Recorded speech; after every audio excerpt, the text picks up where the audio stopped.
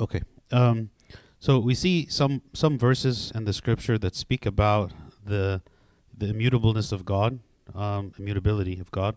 It says, "Every good gift and every perfect gift is from above, and comes down from the Father of lights, with whom there is no variation or shadow of turning." Um, some people like to look at the maybe the way that God dealt with humanity in the Old Testament and the way that He deals with us in the New Testament, and to say, well, God has changed, right? God has changed, but actually, God has not changed. There are some things that did change, right? But it wasn't God who changed. It was the circumstances changed. So, for instance, a parent, for instance, the way they deal with their child when they're a toddler is not the same way that they deal with their child when they're in college, right? You don't interact with your children the same way. Is it because the parents have changed? The parents haven't changed. They're the same people. They have the same thoughts. They have the same. But the way you deal with the child changes because the child has changed, right? So, for instance, in the Old Testament, the people did not have the Holy Spirit, and there was no means of communication with them internally. So, for instance, when we say we have the Holy Spirit, the grace of God is working in us, and the Holy Spirit in us, and is able to communicate with us. So God can communicate with us through the work of the Holy Spirit, right? Whereas in the Old Testament, there was the people didn't have the Holy Spirit, right? So how is it that He would communicate? Well, He would communicate, let's say, through prophets. Also, now we have the benefit of all of the Scripture. At the time, in the Old Testament, they had some of the Scriptures, because of course the Scripture was being written over time, but they didn't have everything, right? So when we look to the entirety of the Bible now, we get a picture of what is it that God wants us to do, and what is the meaning of the things that we're doing, and so on. Whereas back then, they didn't have that, right? So there was a difference, right? The environment was different, the situation was different, the purpose of God was different. Of course, now also, in the New Testament, the work of salvation that Christ performed on the cross is complete, right? Whereas in the Old Testament, everything was pointing to the coming of the Messiah, right? All of the work of the prophets, the coming of the Messiah, right? Whereas now the Messiah has already come. So again, even the contents of the message and the prophecies and all that has also changed, right? Because we're not looking to the Messiah still coming. He's already come, okay? So it is not God who's changing, but the circumstances and the environment and us who's changing, right? So it doesn't mean that just because it's now the New Testament that everything that was in the Old Testament is discarded, right? So we have to be careful with that. Also in Matthew chapter 5, the Lord says, "Do not think that I came to destroy the law or the prophets. I did not come to destroy, but to fulfill. For assuredly I say to you, till heaven and earth pass away, one jot or one tittle will by no means pass away from the law till all is fulfilled." Okay, so what does it mean? Christ made it very clear, because the people, let's say when they would see Christ doing miracles on the Sabbath, right? They would say, well, He is a breaker of the law, because on the Sabbath day, you're not supposed to do any work. Because the Old Testament understanding of the Sabbath was literally you just stay home. Like you don't even travel a certain distance more from your house. It was taken in a very literal way, because again, the people didn't have a spiritual mindset or a spiritual understanding to understand what is the purpose of the Sabbath. Christ, of course, understood the purpose of the law, and he understood the purpose of the Sabbath. And the idea of healing a person on the Sabbath is not against the law. He even gave the example. He said, wouldn't any of you, if you had an animal that fell into a ditch, wouldn't you pull out this animal from the ditch, right? Even if it was on the Sabbath, you know? And he gave this example about like a woman who was ill and who was in bondage to her disease, and Christ healed her. He says, I'm healing a person. I'm healing a person on the Sabbath. Right, that's actually something good. It's right to do good on the Sabbath. This is actually what we should be doing on the Sabbath. So he didn't abolish the concept of the Sabbath, but he gave a new understanding of how it should be applied. Right. Similarly, with the law of circumcision. Right, the law of circumcision was something that was required for someone to be considered among the people of God in the Old Testament. But the purpose of the circumcision, right, was a symbol to point to something that was to come later. Now again, the people didn't understand that. They didn't know that at the time. But when it came later that there was baptism, so baptism became the new circumcision, the circumcision of the New Testament, which allowed people to enter into the communion with God through the coming of the Holy Spirit on them in baptism. So again, it's not that God said, you know what, I changed my mind, circumcision is completely unimportant. No, actually, all along, it was important, but it was important not because in and of itself had the value, but it was symbolizing something else that was to come. Yes, God wanted the people to do it. Same thing with the burnt offerings. So yeah, we don't offer burnt offerings now, but the offerings were pointing to the sacrifice of Christ. That when the Messiah comes, and John the Baptist referred to Christ as the Lamb of God who takes away the sin of the world, just like in the Old Testament, they would actually have actual lambs that they would slaughter for the forgiveness of sins. So Christ is the Lamb that takes away the sin, right? So again, the concept of burnt offerings changed from being that of offering animal sacrifices, but the animal sacrifices, again, were just a symbol to something that was to come later, which was the sacrifice of Christ himself. So this is why the Lord says, I did not come to destroy the law and the prophets, but I came to fulfill. And actually, so Matthew chapter 5, this is the Sermon on the Mount. And in the same chapter, Christ takes the laws of the Old Testament and he elevates them. So he says, for instance, you have been told that you should not murder, right? But I say to you that anyone who even has hatred for his brother in his heart is committing murder. So did he abolish the law? No, he took the law and he actually added to it. He says, what is murder, right? Murder is not just a physical act of murder, but it is even hatred. He also said, you have been told not to commit adultery, right? But I tell you that even to look at someone lustfully is committing adultery in his heart. So he didn't abolish the law. He said, this law is good, but I'm going to add to it and reveal to you what it was intended from the beginning. But you were unable to fulfill it because why? You did not have the Holy Spirit. So now, having received the Holy Spirit, we are capable of more than we were before. And so it is revealed to us what is the true purpose and meaning of the law. Because actually, what is it that God wants us to be? He wants us to be like him. He wants us to live in perfection like him. Be perfect as your Father in heaven is perfect. So in the Old Testament, it was impossible for the people to be perfect. Right? God was telling them, follow the commandments. No one could follow the commandments. They didn't have the ability to follow the commandments. And this is why St. Paul says in Romans that when the law came, it brought death, because all it did was bring condemnation. All it did was, now someone is giving me a list of rules that I cannot follow. So the moment that I realized what the rules were, what the laws were, all it did was bring judgment. The law did not bring it with it power to fulfill the law. It just brought a list of things that I could not follow. It's impossible for us, right? So it brought condemnation. Whereas in the New Testament, having received the Holy Spirit, now we have the ability to be able to follow the spiritual law that Christ has laid out for us. So that's why he is elevating the law. And he's saying the law actually now has a more spiritual meaning. It's not just about the external actions, it's about the internal, right? Which then leads to the external. So even though, yes, we can clearly see that there are differences in the Old Testament and the New Testament, but the differences, we have to understand why is there differences. The differences is a matter of fulfillment, and that the law of the Old Testament was always from the beginning pointing to something that is to come, right, that hadn't yet been revealed. Okay? So some people may ask, are we required to observe the Old Testament rules regarding the observance of the Sabbath, circumcision, festivals, blood sacrifices, impurity, and purification? Okay? And here in Colossians 2:17, he refers to these, and he says what? These are a shadow of things to come, but the substance is of Christ. Everything in the Old Testament pointed to Christ, pointed to him and who he was and what he was to do. So we want to talk about these four things: the Sabbath, the circumcision, the feasts, and then the priesthood of Aaron, which is the Old Testament priesthood, and see what changes have happened in these between the Old and the New Testament. So the Sabbath, we know that the command of the Sabbath still stands. It is called the day of the Lord, right? And the word Sabbath means rest, okay? And in the Old Testament, the people would rest and the land would rest. So there would be years where they would not plant crops to let the land to rest every seventh year. And this would happen regardless of the day of the week, right? So every seventh year, the land would rest, and it wasn't limited only to Saturdays, because in the Old Testament, Saturday was the Sabbath day. He says, speak to the children of Israel and say to them, when you come into the land which I give you, then the land shall keep a Sabbath to the Lord, meaning the land will have a rest. You will not plant on the land.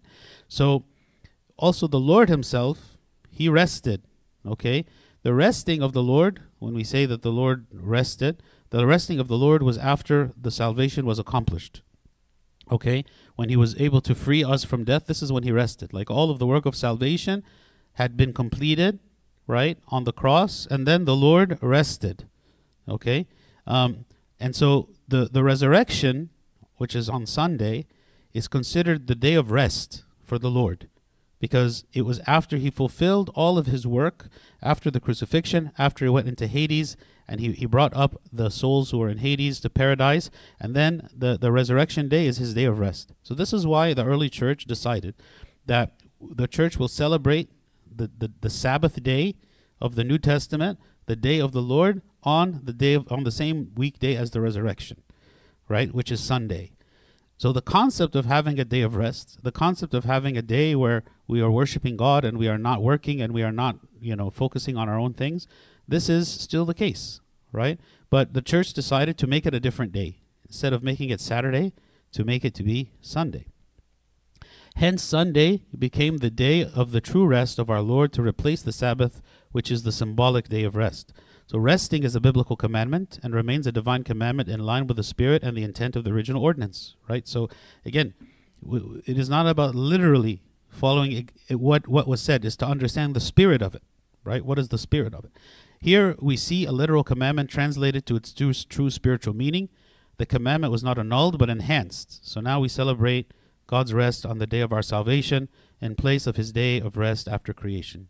Okay? So this is the Sabbath. The Sabbath was not abolished, but its nature changed because the way we understand the Sabbath changed. Circumcision is another one we mentioned. So God instituted circumcision with a spiritual meaning which was not understood, right? The severing and the death of a small body part was a symbol of the death with Christ in baptism, right? So that's what circumcision is. It's cutting off a part of the body, right? A part of the flesh. And so it's a kind of death, like that part of the flesh dies. Okay, but what was that a symbol of? Well, in the New Testament, with the sacrament of baptism, we believe that when a person is baptized and they enter through the waters of baptism, the whole person dies. The whole person dies. It's a spiritual death and a spiritual resurrection, right? So, of course, you can't actually kill a person physically and then say this is the symbol, right? So what was the symbol? It was cutting off a part of the body, right? That was the circumcision. Now, at the time, people, of course, didn't understand this. They didn't understand that hundreds of years from now, there's going to be a sacrament called baptism, and it's going to be a spiritual death and a resurrection with Christ, and that what we are doing now is a preparation for that. They didn't know, right? But God was preparing the Jewish people so that when the Messiah appeared, he would be accepted. Actually, everything that was said to them by the prophets, all of the laws, everything was to prepare the people for the coming of the Messiah, which is why it's a shame that they rejected him in the end. Because they had everything that they needed in order to believe in him, but they still rejected him. In Romans 6, it says, "Therefore we were buried with him through baptism into death, that just as Christ was raised from the dead by the glory of the Father, even so we also should walk in newness of life." So we are buried with him in baptism. So this bodily death was symbolized by circumcision, right? And that is still valid. So we don't practice circumcision, because circumcision was just a temporary symbol meant to point to what was to come. Okay? When I say we don't practice circumcision, I don't mean that circumcision is wrong. Maybe we do circumcision, but we don't do it for a spiritual reason, right? We don't do it for a spiritual reason. We do it for a medical reason. We do it for physical reasons. So the commandment now has a spiritual meaning. Christ did not abolish the law, but applied the spirit of the law. He did not abolish the death of a part of the body through circumcision, but explained how death was fulfilled in a spiritual sense through baptism, for which circumcision had become a symbol.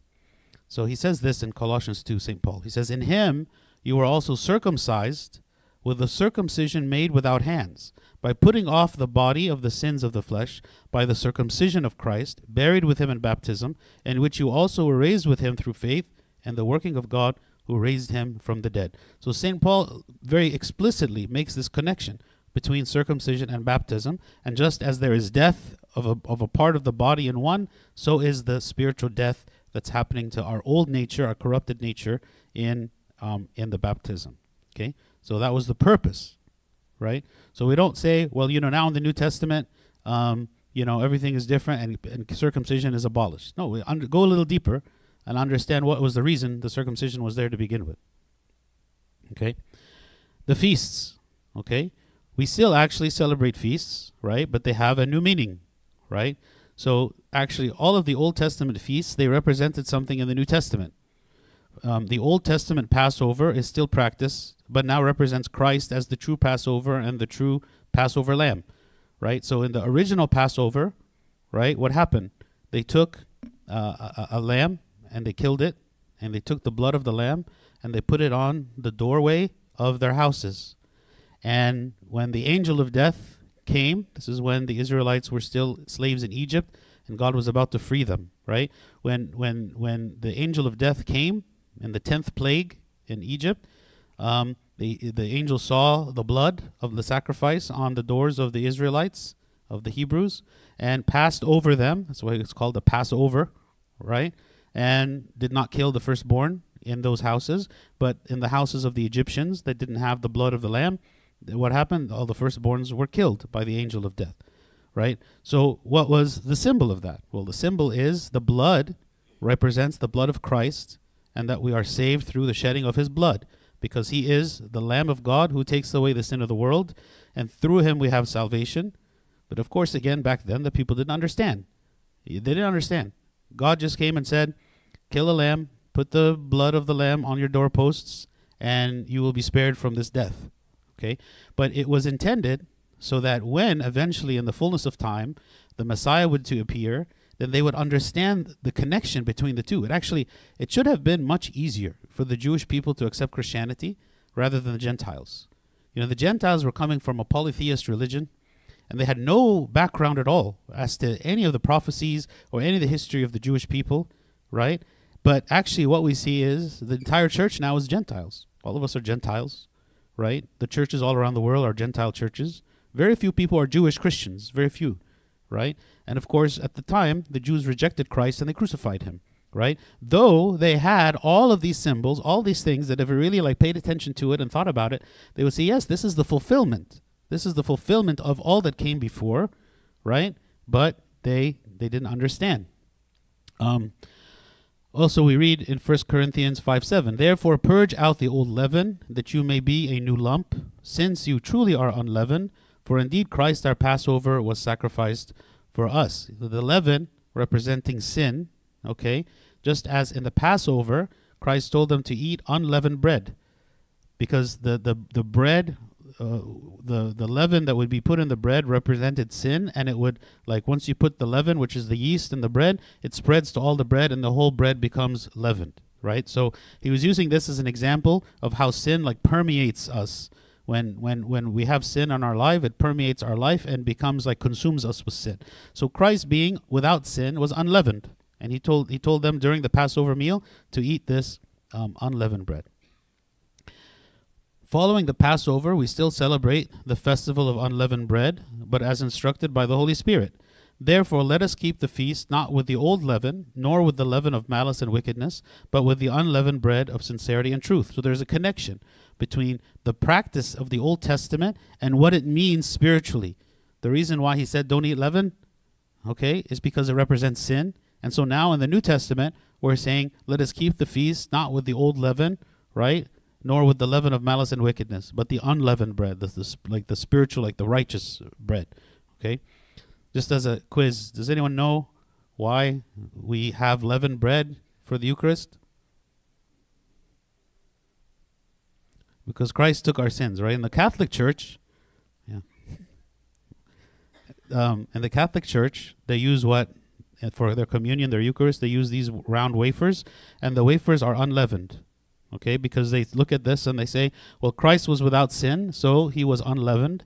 And of course, the symbol of the Passover in the Old Testament was with unleavened bread, so the Eucharist will be unleavened. Okay? But in our church, we say, well, yes, it's true that Christ was without sin, but he took our sin upon himself, and so the liturgy is the sacrifice, right? So what is it that he did in the sacrifice on the cross is he took our sins on himself and offered himself so that we would be saved, right? So that's why we use leavened bread, right, and not unleavened bread. The Pentecost, right, which is the feast that we celebrate now, 50 days after the resurrection. This is actually still okay?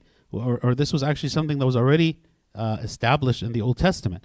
50 days after the Passover of the Old Testament, there was a feast of the Pentecost, right? But it's just now the celebration changes, right? But it was actually still at the same time.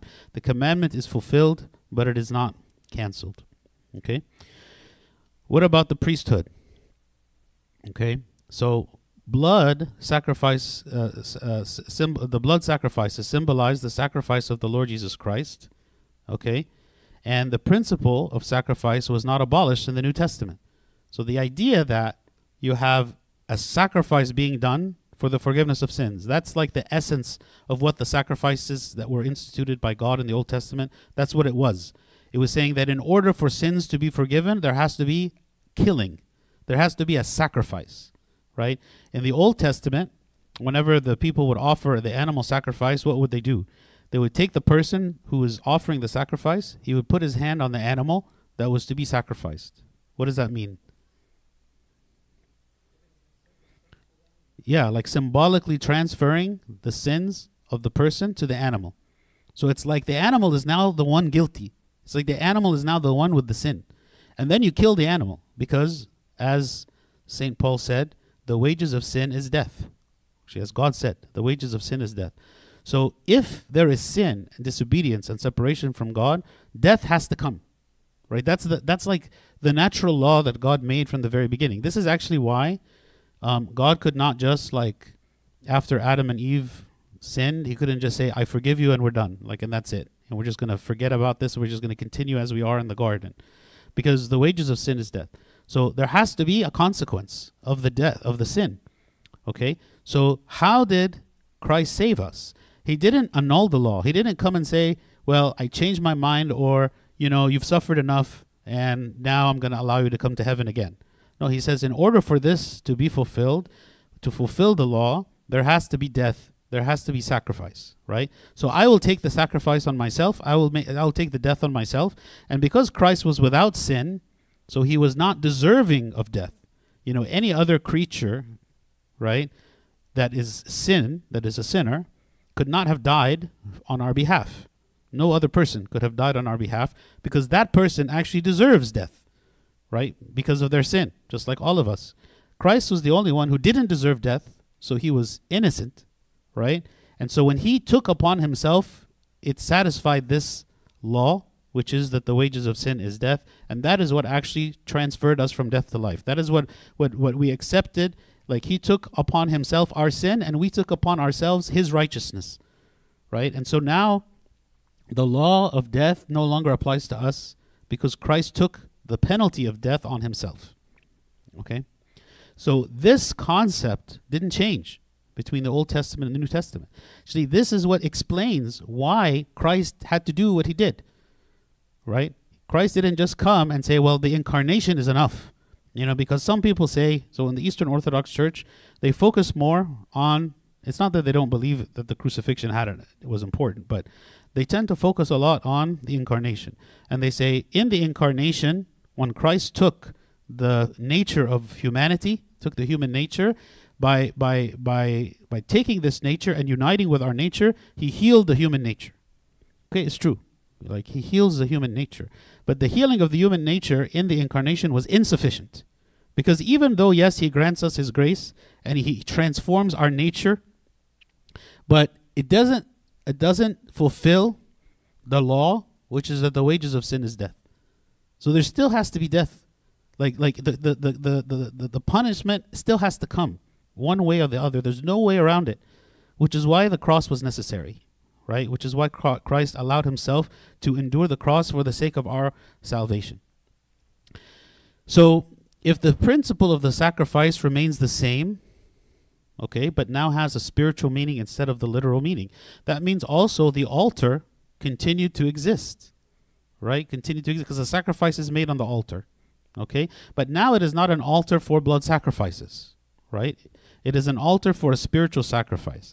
Similarly, the priesthood was not abolished, but rather transformed from being of the order of Aaron to the order of Melchizedek, and from a priesthood that offers blood sacrifices to one which offers bread and wine.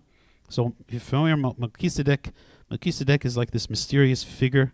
He was a king and a priest that just showed up out of nowhere, and he saved Abraham and he saved Lot from the enemies. Okay, and he shows up, and it says about him in Genesis 14 that he was a priest. There was no concept of priesthood yet, right? Like the Old Testament priesthood was established at the time of Moses and Aaron, which was much later, right? This is prior to Abraham, Isaac, or this is prior to the 12 tribes of Israel. This is prior to all of this. Okay, so the idea here that this man Melchizedek, who is both a king and a priest, right, were to come, and Abraham offered him tithes. Like Abraham, who was the patriarch selected by God to be the one through which all of the people of God were to come. So you can say Abraham, he was like given great honor, right? But yet even Abraham came and he made offering to this man Melchizedek. Okay, so it says, then Melchizedek, king of Salem, brought out bread and wine, and he was a priest of the Most High God, Most High. This is the other mysterious thing about him, is he's the only person ever in the history of the scripture that offered bread and wine as a sacrifice. Like, this was not something that you ever see again. This is not something that God ever commanded the people to do, right, in the Old Testament, right? All the sacrifices in the Old Testament were animal sacrifices, right?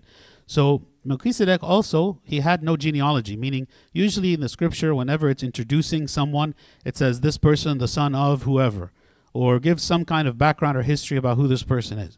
Melchizedek shows up. He has no history. Nobody knows anything about him. He just appears, and he's a priest, and he's a king of Salem. Salem means peace. So he's a king of peace, right? So he is a symbol of Christ. He is not like actually Christ. He's not like a pre-incarnated form of Christ, but he is a symbol of Christ. He was a priest. He's a king as well, right? He's the king of peace. He offers bread and wine. Okay, so the priesthood of Christ is of this type. Right? And so the priesthood of the New Testament is according to the type of Melchizedek, a completely different type of priesthood, right? A spiritual priesthood, rather than the priesthood of the Old Testament, which was focused primarily on the offering of animal sacrifices. And all of those priests were according to Aaron, the order of Aaron the priest. St. Paul clearly explained the priesthood according to the order of Melchizedek to be above that of the Aaronic priesthood. So in Hebrews 7, it says, without father, this is speaking about Melchizedek, without father, without mother, without genealogy, having neither beginning of days nor end of life, but made like the Son of God, remains a priest continually. So he is comparing the priesthood of Christ. Why do we even call Christ priest and we call him the great high priest? Because he made an offering, right? He made an offering. And so as someone who's making an offering, he is a priest. And actually, he is also the offering. So he is both the priest and the offering. In Hebrews 7:21, it says, for they have become priests without an oath, but he with an oath by him who said to him, the Lord has sworn and will not relent. You are a priest forever according to the order of Melchizedek. So he's saying the priesthood of Christ was according to the order of Melchizedek, this king of peace who came to offer bread and wine, who had no genealogy. Just as Christ also, right? Because Christ, he was born, but he didn't have a father. Right, he only had a mother, right, Saint Mary, right? He didn't have a human father. And then in verse 24, but he, because he continues forever, has an unchangeable priesthood. So the priesthood of Christ, again, the New Testament priesthood, according to the order of Melchizedek. So Christianity did not contradict the law and the prophets, but what was meant literally was preserved as is, and what was intended as a symbol was understood and fulfilled in the New Testament. The Old Testament remains, but the Lord Jesus removed the veil from people's minds so that the believers could see with spiritual eyes. In 2 Corinthians 3, it says, but their minds were blinded, for until this day, the same veil remains unlifted in the reading of the Old Testament. This is like for the Jews. Like when the Jews are reading the Old Testament without faith, they have like a veil over their eyes. They can't see. They have a blindness. Because the veil is taken away in Christ.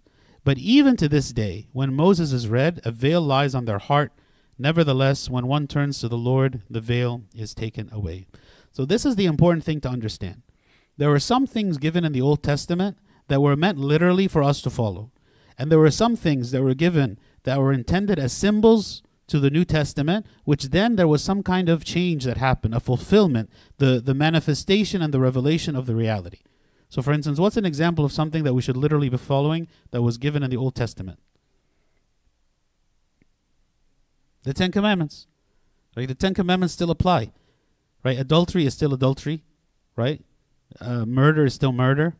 Blasphemy is still, like taking the Lord's name in vain, like keeping the Sabbath day. All those things are still valid because those were intended as literal commands that God wants us to follow. But there are some things that were given symbolically, right? Like the offering of sacrifices and so on. And in those things, in the New Testament, we practice them in the new way. But it doesn't mean that they're just canceled. It means that there is a change that happened in them, a fulfillment that happened in them. Okay?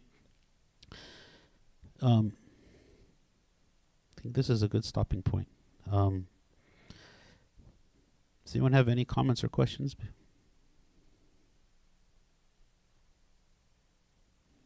Okay, we can pray.